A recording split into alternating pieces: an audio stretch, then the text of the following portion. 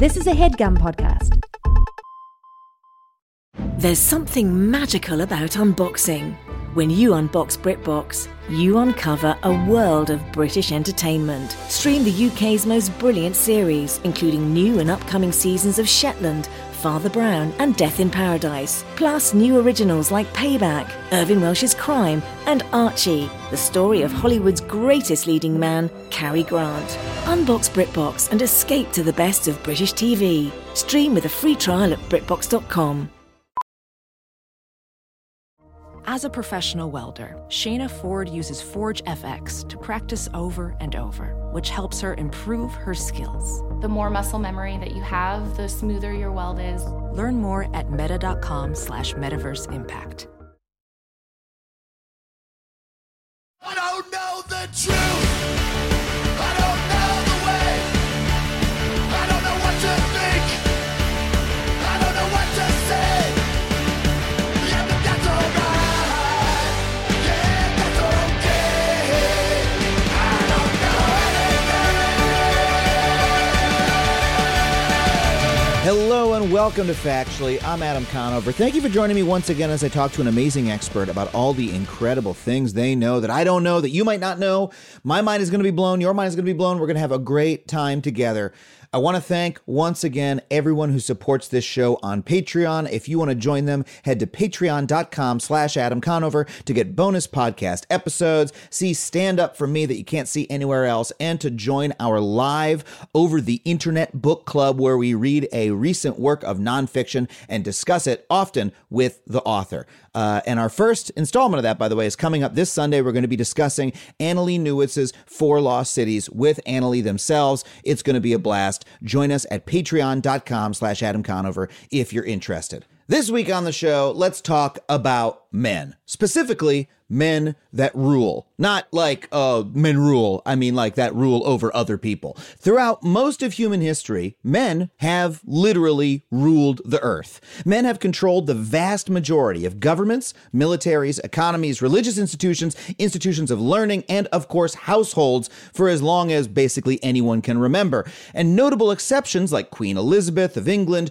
or the Egyptian pharaoh Hatshepsut, apologies to Hatshepsut if I'm pronouncing that incorrectly, or the Byzantine Empress Irene, who you should check out on Wikipedia. Her story is wild.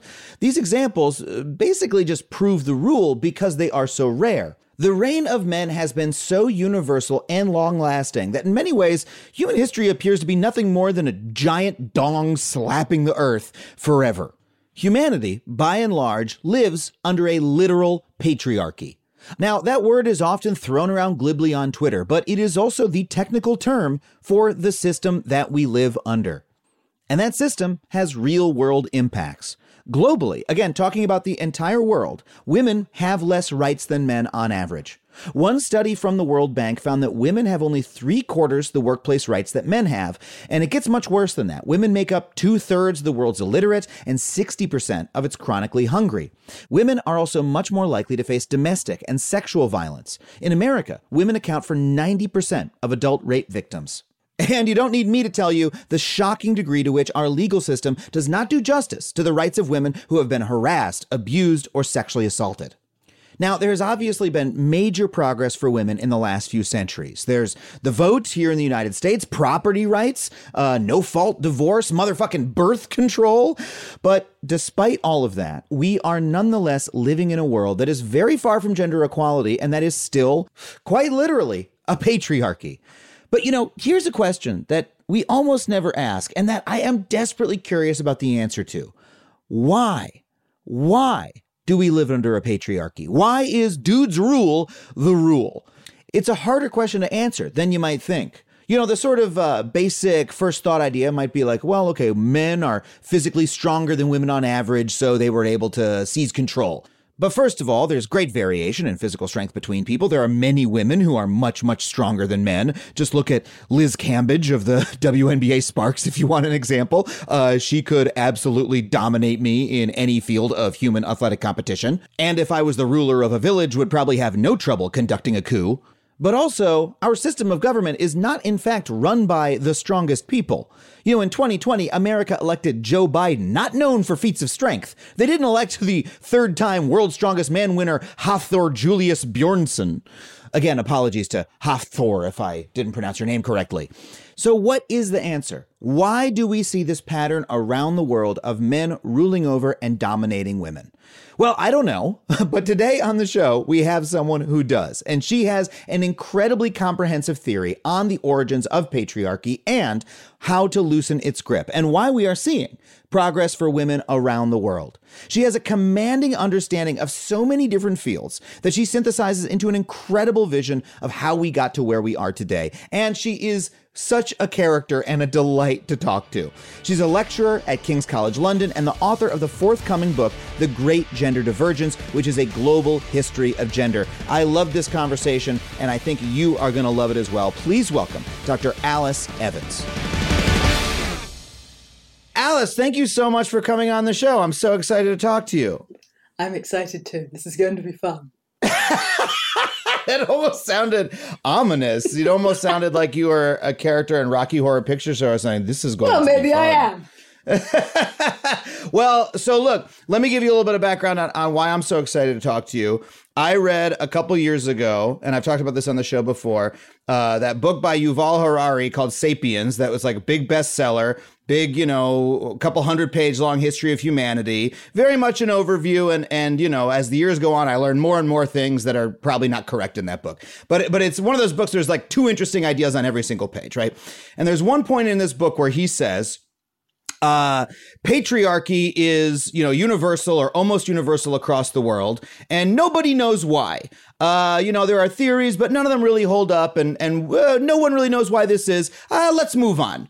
And I was like, that's weird. Like, first of all, is it true that it's universal across the world? Maybe, maybe not. I'm not sure I believe him. But also the assertion that nobody knows why. Hey, good point. What is we have lots of history, theoretical histories of other reasons why the world is the way it is today. But I can't think of ever hearing a sort of universal explanation for why patriarchy is dominant. He goes through a couple and says, I don't think this one's true. Don't think this one's true. And then he moves on. So that always stuck with me as like a question that I wanted an answer to. And then I came across an amazing post that you did that just went through, okay, here are all the various theories that we have. And now I understand that you're working on a book about this topic. Is that correct? Exactly, yes. Okay, so I'm so excited to talk to you. I hope that's a pretty good place to start. Yes, and perfect. you're hugging a dachshund on your lap right now, which is a little unprofessional of me to bring up, but is really cute. So, okay, so first up, is patriarchy universal throughout time and across the world? No. There's actual tremendous variation. And 1,000 years ago in the Philippines, women traveled freely. They led worship. They were priestesses. They were goddesses. They owned land. In sub-Saharan Africa, we had female merchants who were incredibly prosperous and wealthy. There were queen mothers who were important. In Latin America, the Inca civilization, women inherited land. They led rituals. So there's a tremendous variation in gender relations across the world. So patriarchy isn't inevitable. Patriarchy, now, so there are many theories, absolutely. In studying the evidence as best I can, I would say that, well, I think the Neolithic revolution was pretty important. Mm-hmm. So before, I think there has never been a feminist utopia. Women have always been vulnerable to men's sexual violence, even in hunter-gatherer days. Even though those societies were relatively egalitarian, a woman was still vulnerable to rape. But male governance, I think, became more common, especially in Eurasia, so Europe, the Middle East, North Africa, and South Asia, after technological innovations like the plough, cereal cultivation, draft animals, and when societies became more stratified by wealth. So when societies domesticated animals, then we had livestock herds. Then there was draft animals. Once the land could be ploughed and irrigated, it gained value. So then some people owned the land and others worked on it. So wealth and class, that social stratification, turned inheritance into a really important part of how we organize society. So wealthy landowners and pastoralists who are concerned about passing on their fixed assets down the generations, what concerned them, Adam, was paternal certainty. And how do you make sure that it's your son that gets your assets? Controlling women, controlling your women's sexuality, stopping them moving about. So you can be absolutely certain that it's your heir getting your land. And then cereals and draft animals like cows also enabled a sort of taxable, storable agricultural surplus. So now armies could be fed, states could expand, seizing slaves, and that all exacerbated class inequalities, more and more stratification. So, in order to preserve those inherited class privileges and lineage purity, people made sure that women, their female kin, only reproduce with group members. So the stronger the reliance on kinship cooperation, lineage purity, as well as the greater concern for purity, which was shaped by religions and culture, then the stricter the surveillance. So that's partly why we see this heterogeneity, because it was in Eurasia where we had the plough, where we had cereal cultivation. So those places would have been ripe for the patriarchy. Whereas in Southeast Asia, Latin America, Sub-Saharan Africa, I don't believe there was such strict social stratification, and women would have moved more freely. Now, so that's your baseline, and then I can talk about changes over time and across regions. But that's I have a lot of questions about that. Yeah. So I can start with that. Okay, let's start there. So one thing you said was women have been always subject to male sexual violence and like physical domination, and I think we can say that's simply like biological in terms of, you just take human animals and you put them together and you're going to have those sorts of issues. But when we talk about patriarchy, you said we're talking about governance specifically, like of some kind of like mode of government, like social control, social infrastructure that causes women to have less decision-making power versus men in a community. Is that so I fair as a working definition for our purposes? Right. So I think we can talk about patriarchy on several levels. One is men's control of women in their own house. So, for example, in Egypt and India today, there are very low rates of female employment. Women would typically be home-based laborers. So they're working, but it's under the control of male kin. They might be working in a carpet atelier or something. So that sort of men controlling women, stopping them from going out, wandering at night, restricting how many friends they can have. For example, there's research in Uttar Pradesh in India showing that about 30% of women have a friend they can trust, they can go to, they can visit. Wow. Yeah, so there's this enormous heterogeneity in gender relations. Some women are so cloistered, so secluded, that they just don't have those friendships. And so that makes it very difficult for women to amass knowledge of the wider world. In India, it's men who go out into the world, men who run businesses, men who amass political networks. So all that freedom in the public sphere enables men to seize economic opportunities, to migrate to states to get work. And so, of course, they end up governing. So, yeah, absolutely, as you say, there's the governance stuff we can talk about, who's leading the polity, but also leadership in the homes.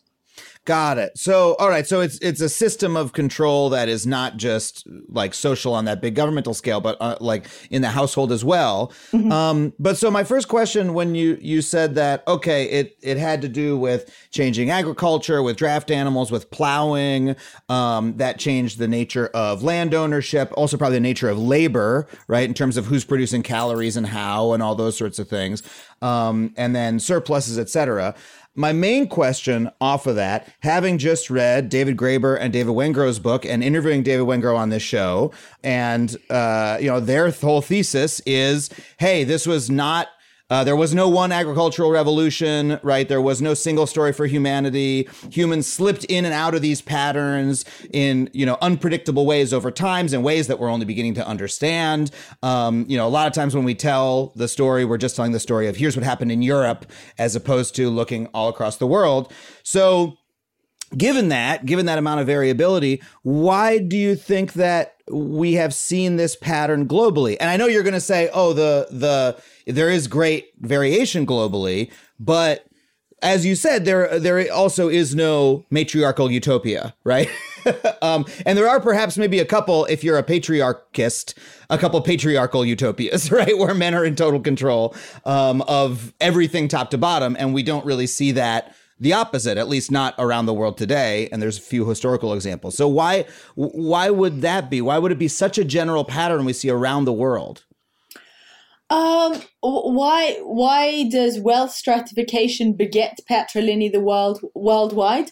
Because I think men, when they have assets, they tend to want to pass them down to their children. So, but that said, absolutely you're right that it's not a materialist inevitability. And I think the best way of showing that is by looking at ancient Egypt.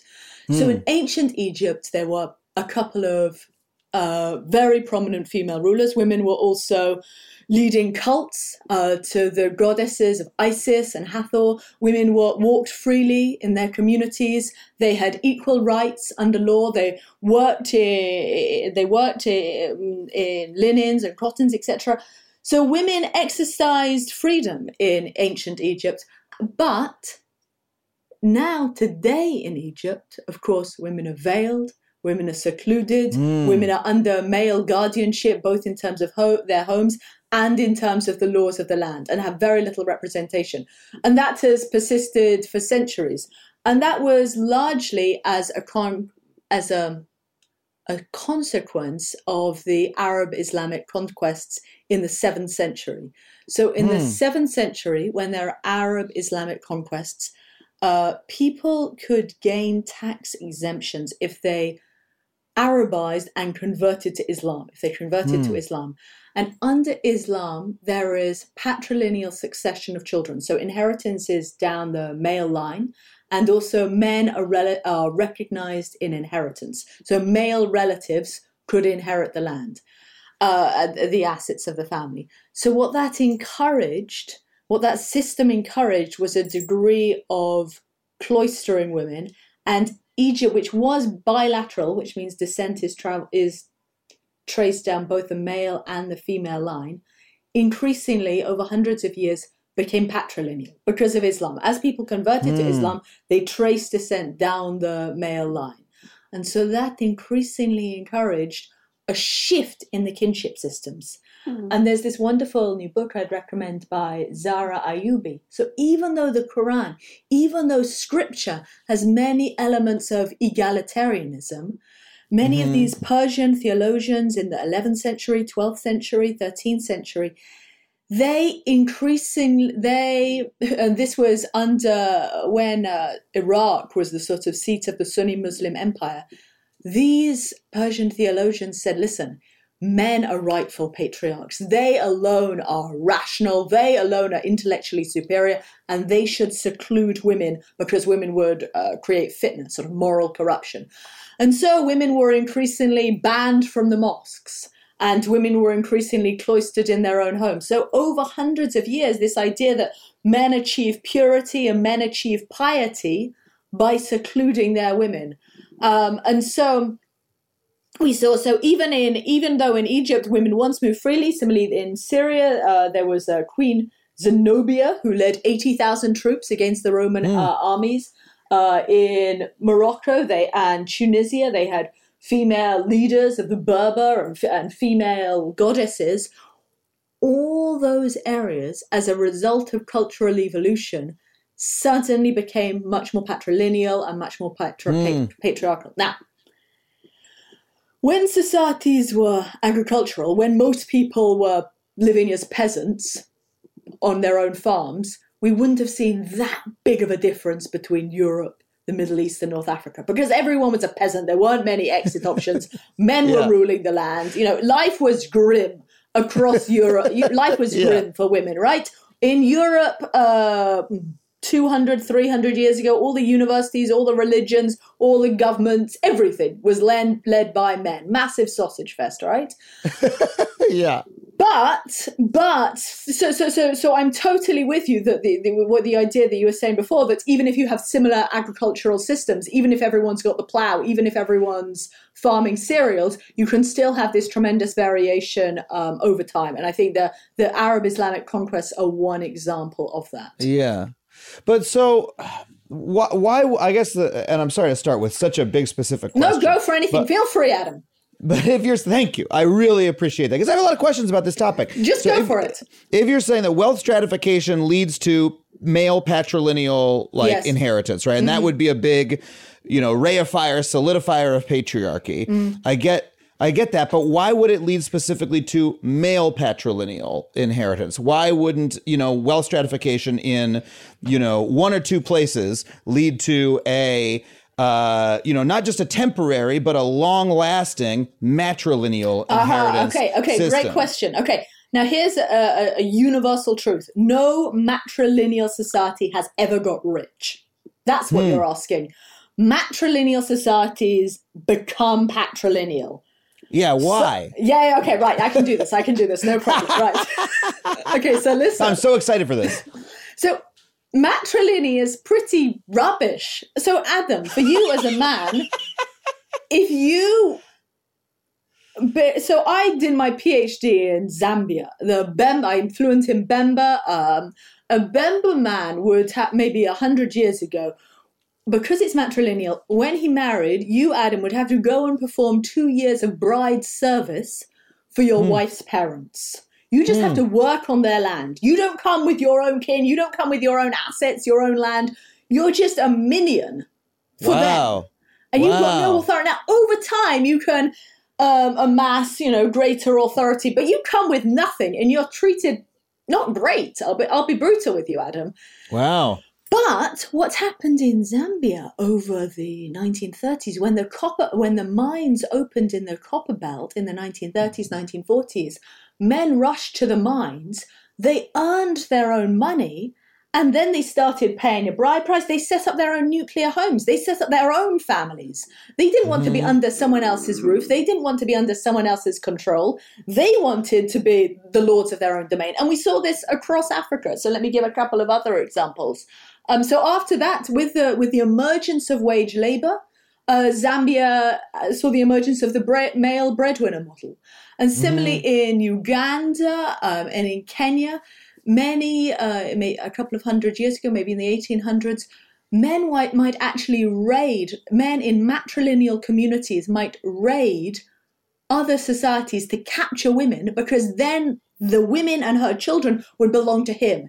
Instead of him being a member of someone else's matrilineal kinship system, because she was a slave, because she had nobody, no family, the children were his. So he created his own patrilineal system. So getting a slave is a good way to avoid. Now, let me give you another example. We're going to jump. Adam, with me, we have to go on a couple of little trips. No, this is exciting. I love this. We're on a tour right now. This is amazing. Oh, yeah. Forget COVID. You are going on a world tour. Okay. So let me talk to you about the Yoruba. The Yoruba I find fascinating. And Nwando Achebe has a brilliant book on African gender relations traditionally. And she documents how throughout Africa, as I was saying, there were these queen mother, these merchants, these female goddesses. Lesa, the African word for god, is gender neutral. It can be either male or female. If you look at sculptures, there are female fertility is valorized and championed. Okay. But now in Nigeria, 94% of parliamentarians are men. The whole of West Africa is very patriarchal. How on earth did that happen? Yeah. So the Yoruba in southern Nigeria, the transatlantic slave trade in the 17th and 18th century, it also encouraged domestic slavery, because to protect themselves from raiding, people increasingly raided other slaves, so then they could afford local iron. Then they could afford weapons from the Europeans. Now, with militarization and also marketization, the emergence of export crops, suddenly two things happened. One, with the rise of cash crops, there was a huge economic advantage to having more wives. Because as the economic returns to agriculture increased, suddenly by having more wives, farming more land, producing even more, you could get even richer. Because you have more children, because you have more wives? Is that yes, exactly. More children, more wives, more workers. So across Africa, there's always been this concept of wealth in people. It's not about wealth in land, because the soil, maybe you don't have the plow, you don't have cereal cultivation. The soil, there's land abundance, you can move to a new place. So soil isn't what's valuable. It's not about land, but it's about wealth in people. So with the emergence of marketization and cash crops, suddenly these wealthy men could become even wealthier by procuring more wives. So Adam, question, what do you think happens to bride prices when wealthy men suddenly want more wives? Do they go up or down? They would go up. Right, exactly. Demand goes up, so price goes up. Now, how would parents respond if the price of brides is going up? What do you think parents do in terms of controlling their daughters? They would issue more control over their daughters so they can control the product.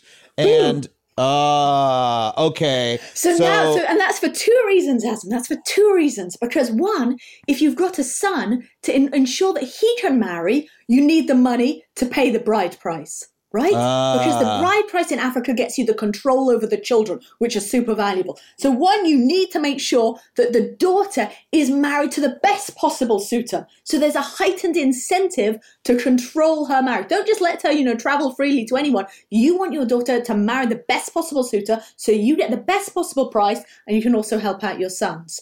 So that leads to a rise in control. Now, also imagine we've also got the rise of domestic slavery, and in Africa, many of the domestic slaves were women, again, used for their reproduction and used for their labor.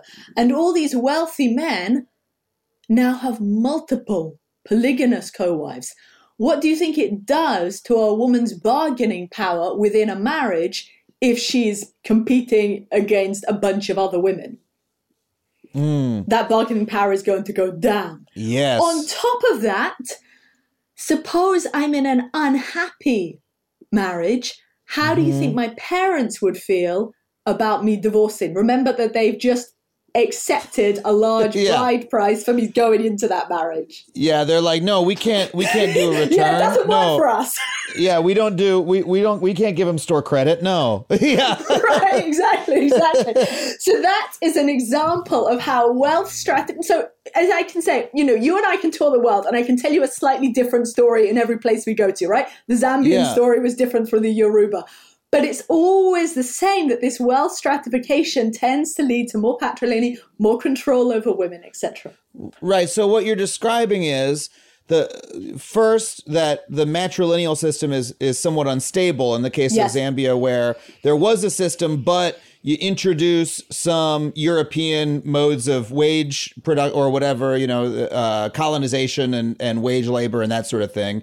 And then you have opportunistic men who are going to bust out of that system and basically institute patriarchy. And then the patriarchy itself is a flywheel where the faster it moves because of the bride price, that ends up making brides more valuable, which it results in more control. And then you need to be able to pay a price for your son. And, by the way, what you're describing sounds like, every popular book I've ever read about, the Middle Ages in Europe too. It's like very Game of Thrones, which is, of course, not history, but, like dowries and whatnot. Right. So I get all that. But my question is... Adam, can I just say that's a great summary, that you did it better than I could. You should write the book. Okay, thank you. No, this is my job. This is my job, is that I listen to something that a very smart expert says, and then my only skill is I distill it down into like one sentence for dum-dums like me. It was perfect. Thank you, Adam. That's all I do. But so here's my question still. Yes, go. Is why is it that matrilineal systems are more unstable? Because that must be based on some root difference between men and women. If you're going to see the same phenomenon happen across the world, the same instability, the same flywheel effect, starting from different starting conditions, different social infrastructure, different, like you said, in Zambia, it was like this, this was the social system, very different than what have existed in North America or, in Europe or, talking about way back in history. So what is the root underlying difference that would cause that pattern to happen over and over again? Is it something about, simply the sexual difference between men and women, that, women have to carry children and men do not, or, differences in... I agree. I think it's two things. It's one, it's how the matrilineal kinships is set up. So matrilineal kinships encourage slightly greater redistribution within the group, because the man would share maybe with his children and his sister's children. So they tend to be more egalitarian. It's hard. Matrilineal societies tend to be less stratified. So there are mechanisms within the kinship system that kind of suppress the emergence of patriarchy. And two, as I was saying, whenever men have this opportunity to bust out of the system due to commoditization, they seize it. Mm-hmm. Sorry. Why have women never had the chance to, in any example, right, to bust out likewise, and say, I mean, maybe we can actually find examples where that happened. But, if we have a matrilineal system and men are able to bust out in that way and say, no, we're going to sort of take this apart piece by piece, why does it not happen in reverse? Or does it happen? Or is there some reason that it happens less often? Okay, so why is it that matrilineal systems usually convert to patrilineal, not the other way around? Yes. Why is it that once you're locked into a patrilineal system, women can't bust out of that? And I think it's because I was saying before that, well, okay, so this comes back to your point about biology. Because it's women who reproduce, within a matrilineal system, women don't really cloister men. We don't, in a matrilineal system in Zambia, they don't put men in a box or men behind walls and veil, right? So, but in a patrilineal system, and the patrilineal is where descent is traced down the male line, then there's this concern for female seclusion and female chastity. And that can be manifest in many ways. So Adam, do we have money to go to China? I want to take us to Song China briefly. Yes, I'll write you a check. Here's my travel agent. Let's go. Okay, so let's go to Song China. So Song China saw the emergence of, increased use of writing, increased meritocracy in the civil service system, and increased marketization and trade. Now, increasingly, there were upwardly mobile men, because if you pass the civil servants exam and you managed to get into the state bureaucracy, then there were many more economic opportunities for you. Similarly, with trade, especially in northern China, men could prosper as merchants. Now, suddenly, men could really, there was a chance of, making a fortune, making something better than themselves rather than being, a peasant eating rice. Now, what also happened at the exact same time is, one, dowries went up because women and their families were competing for these upwardly mobile men. The other thing that started in northern China in the Song period was foot binding. And one possible explanation of this is that men had a preference for female seclusion because of this idea of patrilineal, because of this idea that then they would know that their child was really their legitimate heir. Because you'd be incentivized to seclude your woman because you want to make sure that no one else is going to have her child, right? Like sneak in the night and, sleep with your wife. And So from the Song period, and especially in northern China, and then the foot binding persisted ever since, and it tended to be stronger in areas that subsequently farmed cotton, because then girls could be kept at the loom for longer doing more domestic work. So the point is, there is this enormous heterogeneity in how male kin patrilineal clans seclude women. It's foot binding in China, it's veils and walls in the Middle East, it's virginity tests in parts of the Middle East. It's all kinds of things. It's female genital mutilation. So it's manifest in many different ways. But when I study the global history of gender, when I look at every single society, I see these same things happening. With more wealth stratification, there's more concern for female chastity to ensure purity, etc. Yeah. So it's exactly the same thing happening time and time again. And there is a fundamental asymmetry here. And this is sort of what I'm feeling around for. Like, what is the asymmetry that leads to the social asymmetry that we see? And I see what you're saying, that a patrilineal system requires the control and seclusion of women because you could always have the sneaky dude coming in the middle of the night and having sex with your lady, and then you end up with a kid who's not really yours. That would be a sort of really deep down male fear that would come out of that system. And a matrilineal system would not require women to control men in the same way, because it's like, well, yeah, the man can go out and fuck, but it's not gonna end up being part of my clan, right? Like accidentally, because absolutely. Okay, right. So you want to talk more about the mechanism. So, for example, in Zambia and in other matrilineal communities where they valued wealth in people, they just wanted more hands on deck. So in Zambia, they practice slash and burn agriculture, which is you clear the woods and then you burn the fields. That raises the pH value, and then you can farm the land for a couple of years while the soil is good. So they just want more and more children. So they're not really going to be concerned with secluding women. They just want to harness their labor, right? So there's no incentive to seclude anyone. Whereas in a patrilineal system where descent is traced down the male line, families face what I call the honor-income trade-off. That men gain honor and prestige by secluding their kin, because in honor cultures like the Middle East, North Africa, South Asia, men's reputations, men's honor depends on the propriety and the chastity of their female kin. So then they face a trade-off. Yes, it would be economically advantageous to put her to work, for her to go to work in the city. But then they would be vulnerable to rumors, to gossip, to stigma, and that could lead to social alienation. They could be outcast, literally. And then they would be cut off from all those valuable insurance networks in their kinship group. So for that reason, these societies are caught in what I call the patrilineal trap.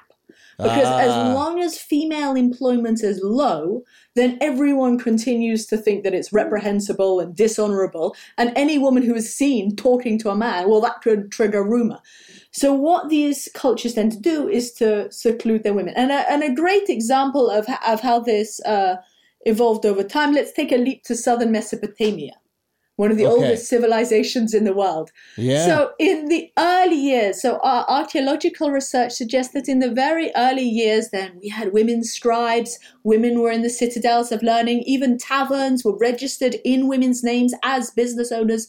But over hundreds and thousands of years, what is now Iraq, southern Mesopotamia, became much more stratified by wealth. I think that was as a consequence of better irrigation, better control over water management. This led to very high crop yields, phenomenally high crop yields, but terrible exit options, because you're either got great crops or you're out in the desert, right? So it's very strong. So this led to great wealth inequality. There were also raids by nomads. So with the rise of wealth inequality, we also see this very strong patriarchal culture. And that was reinforced through religion, Zoroastrianism. A third of sins in Zoroastrianism concerned female sexuality.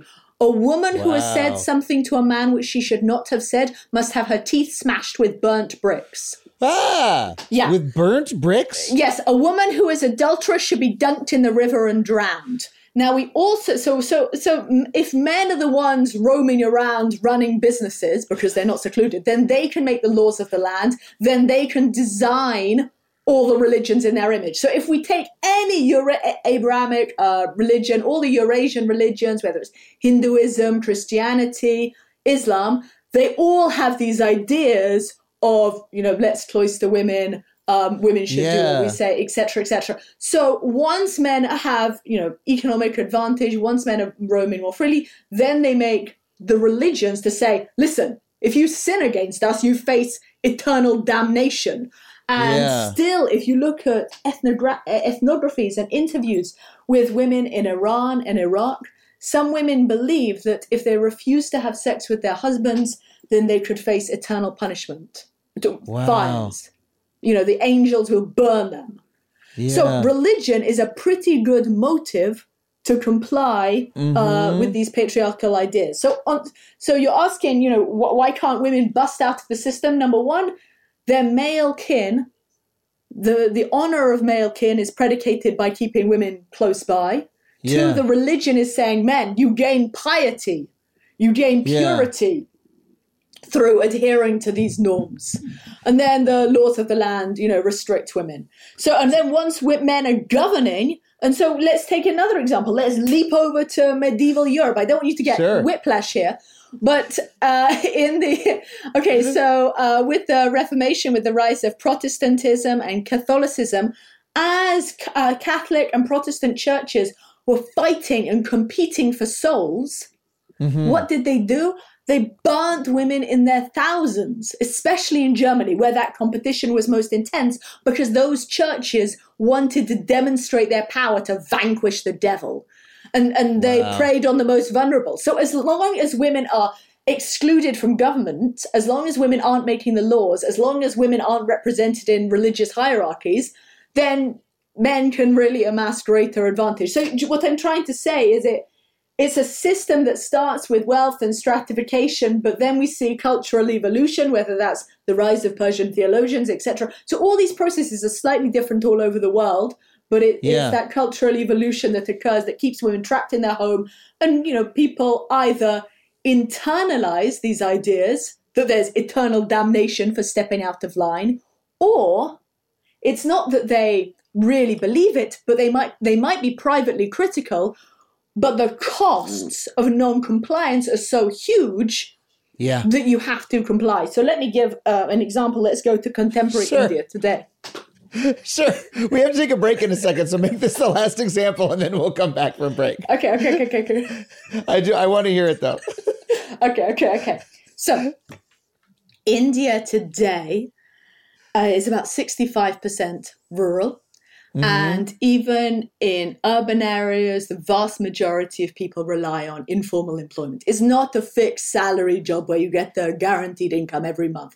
You go to the labor chuk, you get you're scrambling for cash. It's incredible precarity.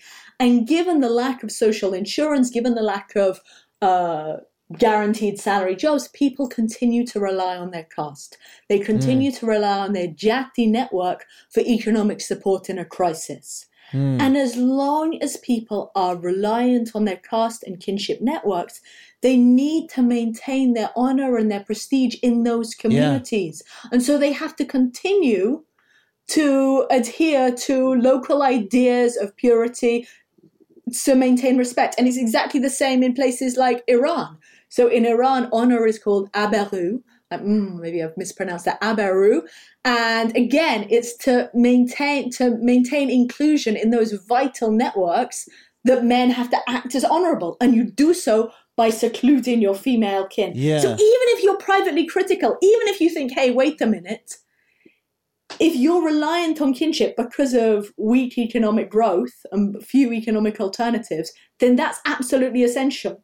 Yeah. So if I can summarize, maybe here's what I start with a question. What is the origin of patriarchy, and why do we see it, so globally? Yes. With exceptions here and there, like it's not an inevitability yet. We seem to see it everywhere, right? So why is that? And it sounds like the answer is there's this fundamental asymmetry where patrilineal systems of inheritance, once you have wealth and you have wealth inequality and inheritance, patrilineal inheritance creates this incentive to seclude and oppress women in a way that matrilineal inheritance does not. And that means that when you have matrilineal inheritance, there's always this sort of like, well, if we can bust out of that and go to patrilineal, you get locked in to patrilineal inheritance. You get stuck in this patriarchal trap, as you said. And then once you're in that trap, there's a flywheel, all the incentives compound upon each other, and you end up in these systems of social organization where it's sort of in everyone's incentive, like including women who are stuck in this system, to continue playing by those rules, because otherwise you end up very, hurting yourself economically, hurting yourself socially in all these ways. And so we end up just sort of always tilting towards that patriarchal model everywhere throughout history to varying degrees. Did I get it mostly right? Because that does, I'm like, oh, okay, I feel like I understand that now. Okay, Adam, I want to say two things before the break. Okay. Number one, absolutely spot on, bravo. Oh my God. Number two, but there is one exception. Oh. Europe was patrilineal and it busted out of that system. East Asia was patrilineal and it's busted out a little bit of that system, as Taiwan especially. So after the break, I want to talk about regions that bust out. Alice, this was going to be my segue. I was going to say, how do we get out of it? And I'm sorry. No. And you anticipated it. So we are right on the same wavelength. We're going to come right back for this incredible interview with Alice Evans right after this.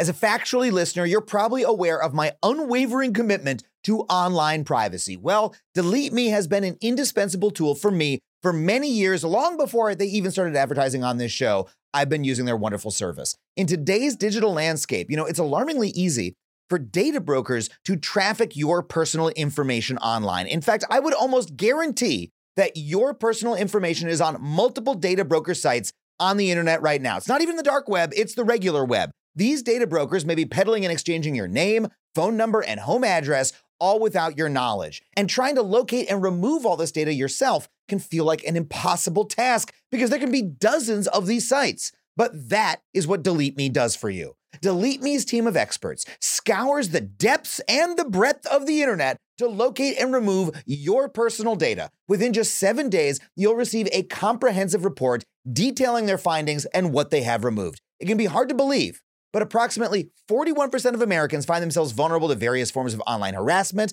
and this means doxing, scams, and even identity theft, all of which pose significant threats to your financial security and could potentially derail career opportunities. I mean, I used to get weird people calling my cell phone all hours of the day or night until I signed up for Delete Me, and it cut it right out. So if you want to safeguard yourself like that and live with the peace of mind that experts are hunting down and removing your personal information every 3 months, then check out Delete Me. Go to joindeleteme.com/Adam and get 20% off for all consumer plans with the code Adam. That's joindeleteme.com/Adam. I've talked about this in the podcast before, but I'm on an ongoing mission to lead a healthier lifestyle. That means getting out more, hitting the gym more, but it also involves making good choices about things we don't always think about, like where you get your groceries. Being mindful of the quality of goods you bring into your home can be a game changer, and that is the number one reason I am all about Thrive Market. Thrive Market has been my household's ultimate destination for all of our grocery and household essentials for years. We were using them before they ever started advertising on this show. The convenience of ordering online and having everything swiftly delivered to my doorstep is an enormous time saver. But you know what really sets Thrive Market apart? It's their commitment to offering brands with the highest quality ingredients and sourcing methods. I can restrict hundreds of ingredients across their food and cleaning categories, allowing me to tailor my shopping experience to my lifestyle preferences, of which I have many. For instance, I try to avoid sugar and my girlfriend eats gluten-free, and Thrive Market makes it so easy to curate our shopping list with just a few clicks to make sure all our food meets those criteria. As a Thrive Market member, I consistently save money on every grocery order. On average, it's about a 30% discount every time. Another way I like to save some cash is by checking out their deals page, which changes daily and where they always feature some of my favorite brands. In my last order, I saved a bunch of money reordering a bunch of boxes of Banza pasta, which is one of our favorite gluten-free pasta brands. By joining Thrive Market, you're not only improving your own well-being, you're also contributing to a family in need through their 1-for-1 membership matching program. You join, they give. Thrive Market is at the intersection of convenience, quality, and social responsibility, making it an essential part of my journey towards a healthier lifestyle. So, if after all that you want to join in on the savings with Thrive Market and get 30% off your first order plus a free $60 gift, go to thrivemarket.com/factually for 30% off your first order plus a free $60 gift. That is THRIVE market.com/factually, thrivemarket.com/factually. Welding instructor Alex DeClaire knows firsthand how VR training platforms like ForgeFX can help meet the demand for skilled workers. Anywhere you go look, there's going to be a shortage of welders. VR training can help welding students learn the skills they need to begin and advance in their career. The beauty of virtual reality is it simulates that exact muscle memory that they need. Explore more stories like Alex's at meta.com/metaverseimpact.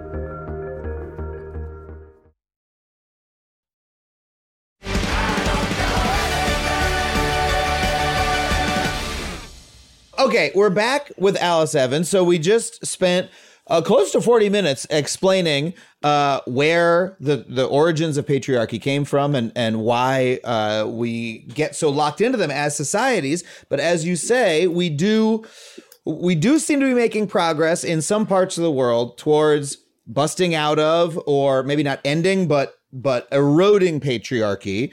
And so how is that happening, and why is it not happening simultaneously everywhere across the world? Why is it in some regions or some cultures or some nations and not others?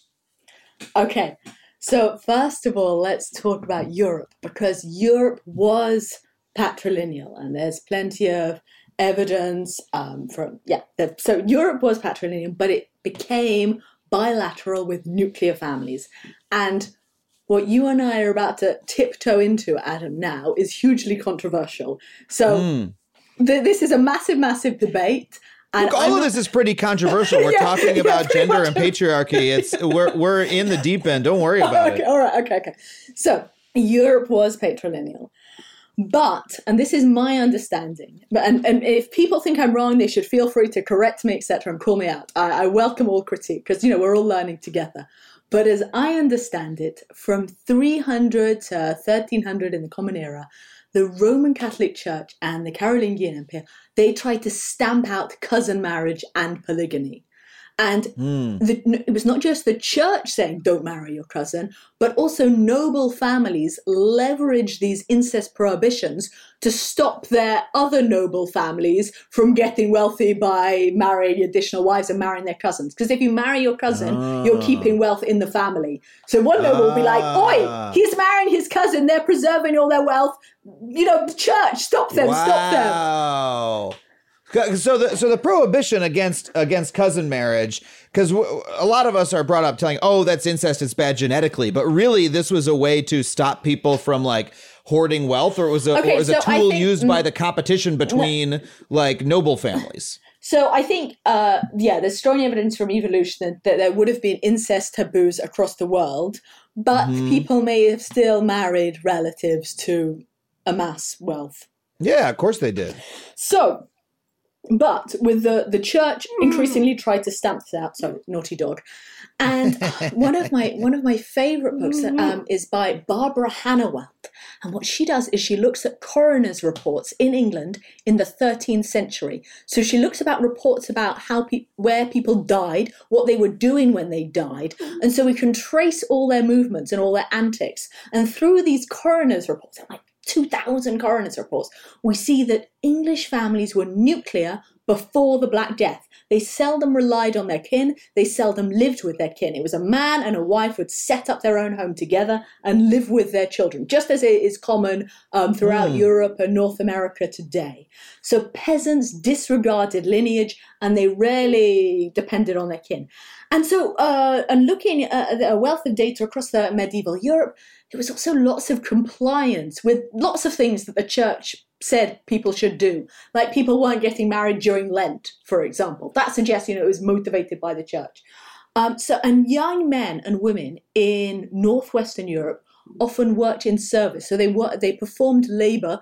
They worked for other households to earn money so they could then set up their own nuclear homes. Because if you have to live independently as a man and a woman without the big extended family, you've got to be economically autonomous. You've got to be able to provide enough, just the two of you. So that system meant that men and women had to work, had to earn money, had to acquire income, had to be independent. So that would have motivated much more female mobility in the public sphere.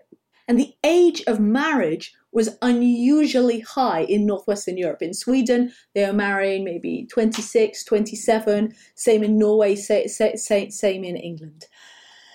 And so this was accelerated even more by another distinctive feature of Europe, which was deep wage labour markets. Lots of wage labour, more opportunity. Now, people were still earning a pretty crappy wage, but there were opportunities for wage labour. People sought those opportunities. And when you went outside the village to work, you were much more likely to go outside the village to marry. Maybe if you were working for a big house, then you saw a blacksmith and, oi, he's a bit bit of all right. So people married outside the village, right? Oh, look at that blacksmith. Oh, he's a strapping lad. Right, exactly. Better than your cousin. so yeah, look at those. He's got those big forearms. Yeah, Sorry, exactly, go for it. Exactly. All over it. So these deep wage labour markets would have accelerated exogamy. And so Europe would have been different from South Asia, East Asia, the Middle East, and North Africa because these nuclear households were much more economically vulnerable and precarious. So married women and young women had to work. Now, so we see the evidence that they were working as dairy farmers, as spinners, as seamstresses, as hawkers, as midwives. And men actually trusted their wives. And we see this by looking at men's estates. They bequeathed it to their wives. They saw them as people, women can manage this estate, no problem. Now, as you were saying, let's go back to biology. Women's work was mostly low-skilled, unorganized, home-based. And that's partly because before the 20th century, before contraception, infant formula, washing machines, women's lives were relentlessly interrupted. You know, we estimate that about 60% of a woman's prime age years would have been spent either pregnant or nursing. So that makes it much harder to be a merchant trader, to really amass economic opportunities. Yeah. So women would have been more stifled, you know, by screaming toddlers. It's harder to, you know, develop a skilled trade, pursue it. You got constant interruptions. Yeah. So men could really seize economic opportunities. And then this goes back to what you were saying before.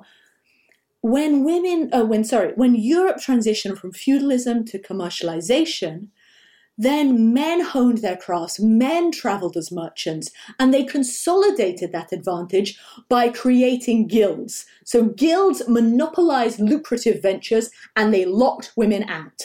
So here in Europe, the biggest impediment to a woman's economic autonomy and success was not necessarily from within her own family, but from male competitors. They didn't want... So the tradesmen didn't want the Billingsgate fishwives to be selling on their turf. And so they would use the guilds to push them out, to tramp out that competition. And so then men's dominance was entrenched by a plethora of fraternal orders. But the important point is that Europe didn't really bust out. So Europe busted out of patrilineal. It adopted nuclear families, right? But it was still governed by men. Men ruled the roost, right? In government, in religion, etc. 95%. When the Enlightenment hit, about 95% of clubs and associations were men. Men were the inventors, men were the scientists. Even if women were gifted, even if women were skilled, they toiled alone. Right. And the Enlightenment, you know, men shared ideas, men shared creative, men protected each other, men went to court to litigate for other members of their clubs. They amassed huge advantage, sharing knowledge, sharing advantage, establishing themselves. So Europe 200 years ago, 100 years ago, was very patriarchal. But beneath the surface, they had this latent advantage, which was nuclear families and participatory associations. Because then what happened over the 20th century is massive transformation in the form of, one, economic growth, rising demand for industrial workers and especially skilled workers. So employers the world over tend to prefer men. They see them as more reliable and more productive. But if growth is so rampant, if the drive is so high, then firms run out of skilled men and they eventually have to hire a few women. So as those job queues could get shorter, they have to hire women. And simultaneously, there were changes occurring that made women much more likely to seize those jobs. So those would be infant formula, contraception, also the rise of unilateral divorce laws, which increased the precarity of marriage. So women increasingly went to university, they increasingly pursued jobs, and as people saw women thriving in employment, in managerial jobs, in law, etc., then people thought, right, women can work, we trust them, let's hire them too.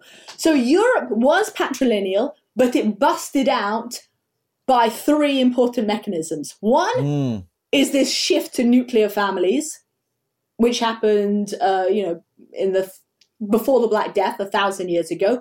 Two is rapid economic growth in the 20th century. And then the third is feminist activism. Because even if women are employed, they might still be mistreated, they might still be abused, they might still be poorly represented in government, etc. So that is how Europe busted out. And then I imagine you have some questions, and then we can also talk about how East Asia busted out. Well, no, yeah. Tell me about East Asia. I mean, like, that's a fascinating account. My question is, is that how we should expect it to happen everywhere? Or is that unusual that happened in Europe? And is that something that we would seek to happen everywhere? I'm curious about the wider picture. Okay, all right, yeah, okay. So let me answer that but let me answer it in two sections. Let me talk about one, what happened in East Asia, and then two, what we should predict going forward. Yes. All right, okay. That sounds perfect. We've got a system now, Adam. Go for it. Lay it on me. Okay, so East Asia experienced rapid economic growth, labor-intensive manufacturing. And you remember I said the patrilineal trap, that this is this negative feedback loop whereby all families seclude their daughters because they're worried about sticking their neck out and being the odd one out. Yes. So you can get trapped into a system where no one wants to do it because they're worried about their daughters becoming less marriageable. They worry about losing honor.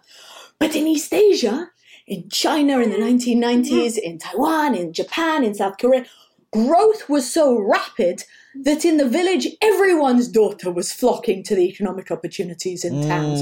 So if everyone is doing it, it became expected. It became a normal part of adolescence. In fact, people would start asking, why isn't your daughter going to work in town? Right? Because the growth is so rapid, you can really overcome that patrilineal trap. And it's because, you remember I was saying the honor-income trade-off, the economic returns to putting your daughter to work overcame the loss of honor. And because this was a patrilineal system, it was very much controlled and governed by men. So in Japan, in China, it was poor, desperate fathers who signed the labor contracts for their daughters to go out to the factories. So this was a system governed by men, absolutely. Now, so because of rapid economic growth, then women start going to the factories. And of course, that work is grueling. It's rubbish. Yeah. It's poorly paid. It's abusive. It's hierarchical. But with rapid economic growth, with economic upgrading, one, those jobs get slightly better. Two, women are now exploring the cities for themselves. They've got broader social networks. They're making friends with other women in the factories. They're hearing about different possibilities. So I did research in Cambodia in both rural and urban areas, and I taught to women working in the rent flats. I taught to women working in factories. And by coming to the cities, for example, one woman hears about another husband who does the washing up. So she pushes her husband to do the same. Or girls hear about other girls down the street going to school and having homework. So they pressure their families too. So it's by going to the cities, by expanding their mobility in the public sphere, women hear new ideas, they become emboldened. So what you have is this snowballing process of multiple attempts to bust out of the system. And so that can create a sort of positive feedback loop. But there's also heterogeneity within East Asia. So South Korea and Japan have ginormous gender pay gaps, about 30%, whereas Taiwan has a tiny gender pay gap of about 14%. Why is that? Taiwan... 14% still not nothing, but not nothing, but small. Hey, Adam, I'm easily pleased here. When we're talking about 10,000 years of patriarchy, I'll take a 14%. Fair enough. Okay. You got it. Yeah, no, let's go. Yeah, sure. I'll take it. You can work on 14%. That's true. It's better than a bride price, Right. So listen. So Taiwan's system relied on small and medium enterprises. And as these thrived in the 1950s, there were massive gender pay gaps, but over the 1970s, 1980s, they started to run out of skilled labor. And because these were small firms, they couldn't train up their labor force, but they had to hire and promote women. So as they needed women, and as the public sector also expanded, women gained wealth, women gained networks, women became independently wealthy and thrived in all these organizations. Then with democratization, feminist activism could push to overturn patrilineal systems. So in South Korea and in Taiwan, they pushed to overturn laws about, male household headship, etc. So what we saw in East Asia is this combination of economic growth and feminist activism, enabling massive gains. And in South Korea does have a massive gender pay gap, but thanks to feminist activism, it's a huge protest for Me Too. There were 40 women's organizations, demanding accountability. Senior male politicians were held accountable, sent to prison because women were mobilizing. So even in that patrilineal system, because the income returns exceeded the loss of honor, female employment increased. And that's the big lesson from East Asia. It's about growth and feminist activism. Well, so what the fascinating thing that you're saying is that, the story that we normally tell here in the U.S. is about the feminist activism, right? It's about, the suffragist movement and, all of that and, first wave and second wave and third wave feminism and all these, that history, right? But in the story that you tell, the real cause of these changes, you're saying, hey, feminist activism was part of it, but you're talking about the growth of global capitalism. I mean, when you say that there was enormous growth in Europe and, you're talking about the Industrial Revolution, when you're talking about there was enormous growth in Japan and China, it's the post-war years. And so in a lot of ways, when I hear that story, and look, I am a labor activist, I'll say. I bring a labor point of view to these things, right? When I hear that, I'm like, well, hold on a second. This is also something that was done to people, that a new economic system was built that said, hey, we need as many people as possible in these factories because the men are in the mines or the men are at war or whatever. And we need you sewing garments together. Never mind that a fire is going to roar through and kill a couple hundred of you. But this is, in a lot of cases, you're talking about women going to work because they had to and maybe not entering great conditions. And so that's, I understand that you mentioned activism a bunch of times as part of the story. Okay, well, I sense your underlying question is, am I a capitalist stooge and is capital how important is capital? Because I can answer that. I want to talk to you about communism. Let's talk about communism. No, because I do not accuse you of being a stooge. I'm just noticing that seems to be the causal thing in the story. Actually, let me say, and I'm so glad you raised that point, because I think communism is the world's greatest top-down intervention for female economic empowerment. Because if we look at female employment, if we look at women's share of managing companies, being business leaders, being entrepreneurs, being self-made millionaires, then we've got to talk about formerly communist countries. Over 40% of Russia's published economists and business leaders are women. The gender gaps in employment are much, much smaller in formerly communist countries. And why is that? So see, Adam, we can pick any country and I can... Right, so you and I need to take a detour to the Soviet Union. Oh my God. I would love to travel with you, honestly. In real life. This is my new form of COVID travel. I just take you on these little journeys, right? COVID secure, Adam. Okay, right. So, and if you look at other forms of competition, so chess, for example, is a super male-dominated competitive sport. Sure. But the gender gap is smallest in formerly communist countries, in Vietnam, Georgia, China, Mongolia. So what explains this? Why is communism the world's greatest intervention for top-down women's economic empowerment? So the Soviet Union, or socialist central planners, because this is true for China, this is true for Cuba, Central Asia, they needed women because these 5-year plans set high production targets. And in order to supplement, so the factories wanted women. The factories wanted as many laborers as possible because all they had to do was hit those Stakhanovite goals. And wages were pretty low. They didn't have to pay enormous wages to workers.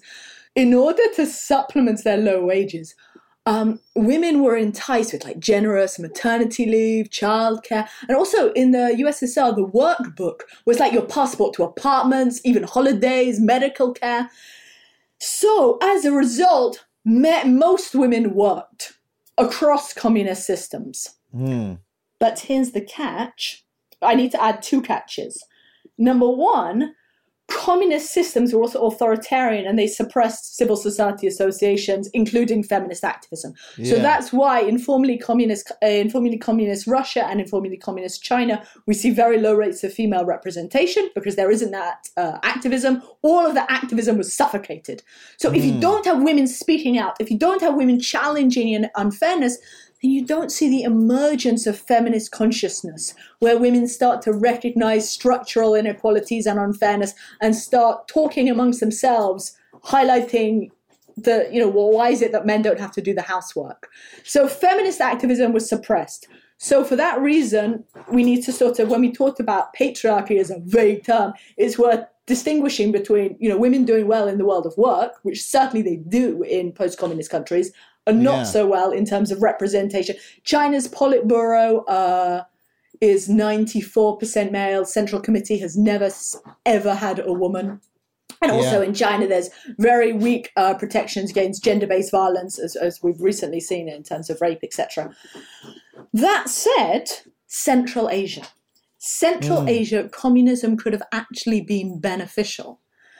So if we go back to Fergana Valley in Uzbekistan 100 years ago, women were married at 13. These were patrilineal clans that secluded women. Women were entirely veiled, and these were Muslim countries, and men maintained their honor, their purity and respect by secluding women.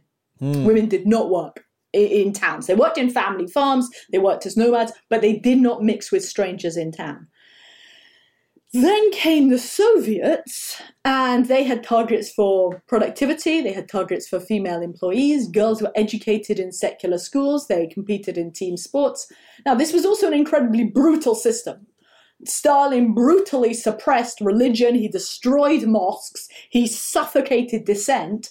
But through that brutal totalitarianism, and combined with strong demand for labor, we saw rocketing female employment. So now in Uzbekistan, in Kyrgyzstan, in Tajikistan, women are training to be technicians, they're as teachers, as managers. We were talking about, women who their grandmothers were secluded, but now all of a sudden they're driving buses, they're driving massive trains and being celebrated as socialist heroes.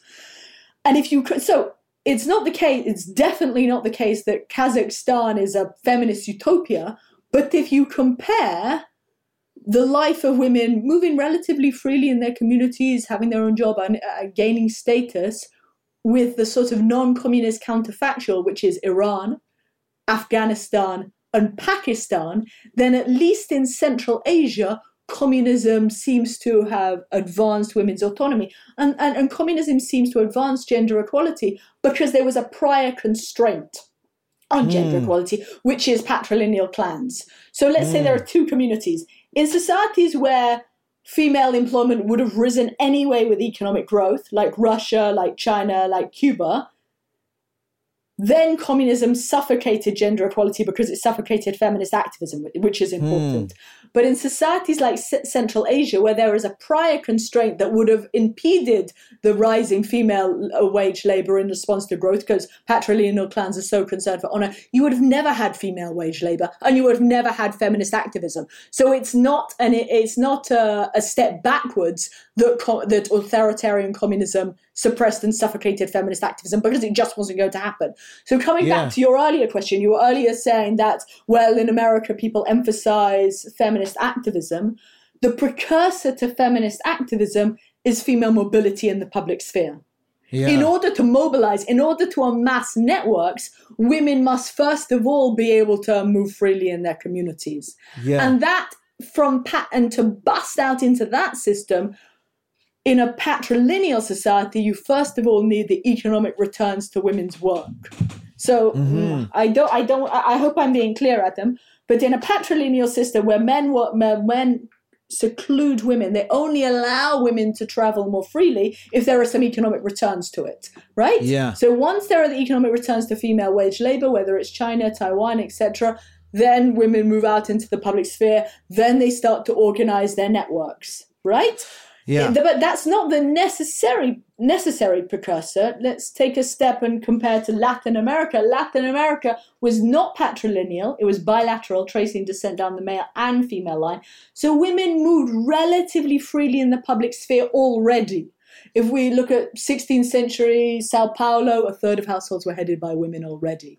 And so in that situation, you don't need such rapid growth to bust out of the system. You just need a little bit of growth, because then there are more wage labor opportunities. Women go to towns. There wasn't that strict surveillance. And that's why Latin America, I mean, if you really want to talk about feminist activism, we can talk about Colombia, which has just legalized abortion, following Argentina, following Mexico, following Uruguay. And Argentina has now Latin America has converged with Europe in terms of women's representation. So they now have gender parity. Yeah. Chile's new constitutional assembly, gender parity. There's been tremendous feminist activism across Latin America, pushing for reproductive rights, pushing for political representation, ginormous rallies against male violence in the streets of Buenos Aires. You can see women paint their eyelids green. They wear green handkerchiefs, and this green handkerchief is symbolizing this feminist revolution. And why has this feminist revolution happened in Latin America? It reflects, one, development, democratization, and weak constraints on female mobility. Those are the three important conditions. Development is important because you need urbanization, social media, sharing ideas. Yeah. So, for example, there was this case a few years ago, back in 2015, where a woman was murdered, and a woman tweeted, "Ni una menos," not one more. And that created this social media firestorm. And across Latin America, there's been this regional networking, this regional activism, sharing ideas, inspiring each other, realizing that if Argentina can do it, then so can Chile, pushing for more gender parity, demanding women's representation as part of democracy. So in another important part of that has been the declining influence of the Catholic Church. Secularism, incredibly important in terms of questioning and challenging old taboos and ideas. Yeah. So that secularism, democratization, development, and weak constraints on female mobility is the kindling, the tinder to the feminist flame. You have explained so much in such a short period of time. This has been really incredible. And one of the things that really strikes me is how much you're talking about the material conditions in each place as a precursor to the social change, and how specific it is in the economic structure, the social structure of each place, and the way you're talking about how you need social mobility or you need large growth as a precursor to the activism. And I think this might be an interesting question to end on, because, again, in the United States, our story of the last century is one of activism making change. And in many ways, I think that story is wrong. We had Rick Perlstein on the show a year or so ago talking about how, the civil rights movement and the anti-war movement of the 60s were actually failures to a much larger degree than we currently acknowledge.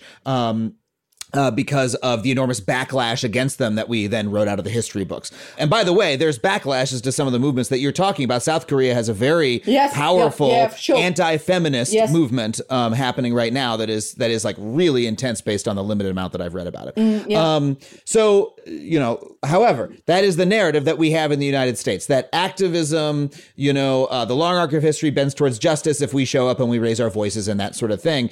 And as much as, I love to have holes poked in that because I think that's more accurate, it's also this deep down desire that we have, right? To say that, hey, we can make change if we raise our consciousnesses, raise our voices, make our case in the public sphere.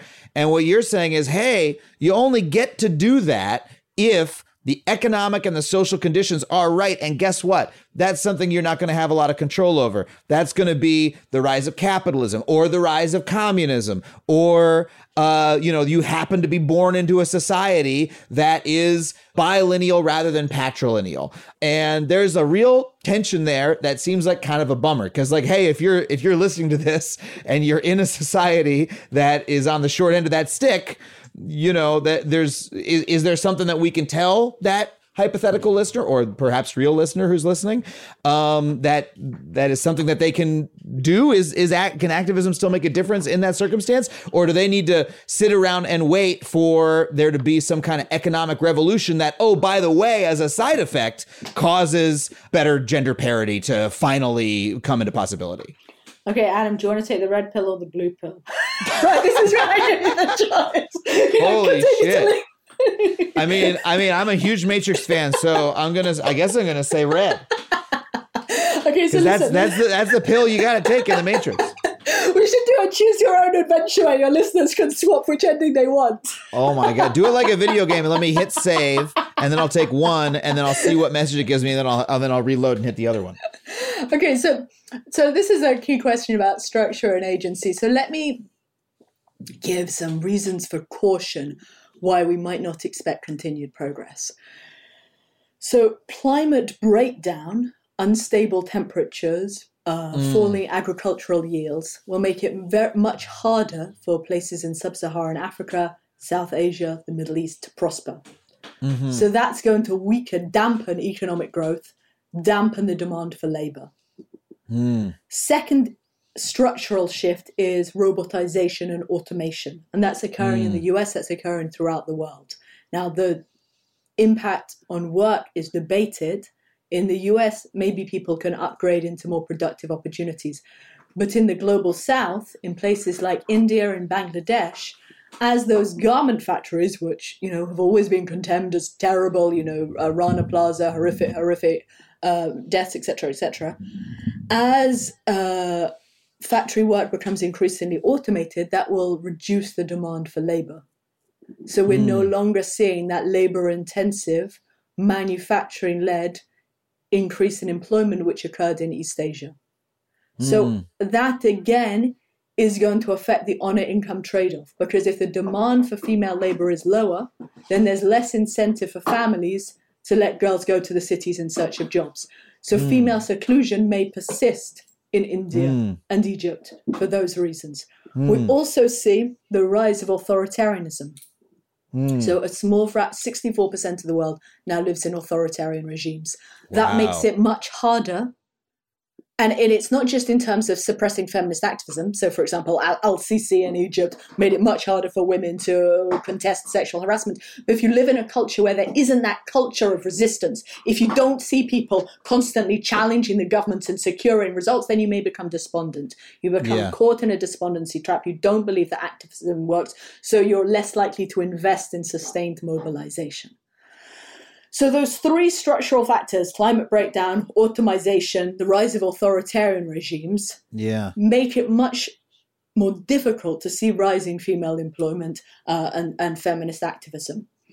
That said, there are constantly examples where women are organizing against the odds.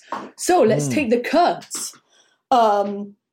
The huge demand for female militia, guerrillas, to fighting for Kurdish independence. As more women joined militia, they increasingly organized their own sections, and they instituted greater female representation, and they now have gender quotas. There are women presiding over courts for domestic violence, women creating greater equality. So across the world, we see these pockets of resistance against the odds. And I think if you want the inspirational story, the best bet is Latin America. I mean, Chile's government in the 1990s, macho, but there has been an enormous progress.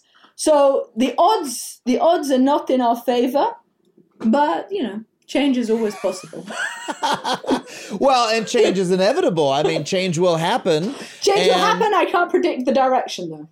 Yeah. Alice, this has been an absolutely incredible interview. I feel like I have such a more thorough understanding of this than I did before. Like, I have a model to understand it, and I have the specificity of all of your examples of all these places.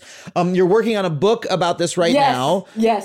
Does it have a title yet? It does. The Great Gender Divergence. Oh, wow. About how all societies have become more gender equal, but why some are more gender equal than others. And you're writing this right now. Does it have a release date yet? Probably not. I knew. So my method is to study the history of every single country in the world from the Adam, I'm not joking. I need to be thorough about this. It'll only take you a couple more weeks, probably. Yeah, right. So no, it'll take me it'll take me some years, but if people are interested, I have a blog, draliceevans.com/blog, and they can come join me on Twitter too. draliceevans.com/blog. Exactly. And you're that's on Twitter. Where I've got a few things going on. And you're on Twitter where? I'm on Twitter _Alice_Evans. Alice, thank you so much for coming on the show. Can't thank you enough. This has been incredible, and I hope you'll come back again in the future. Thank you, and I hope you enjoyed the tour. Oh, I did. Oh, my God. I'm exhausted. My arms are so tired. All right, have a good one. Thank you. Bye.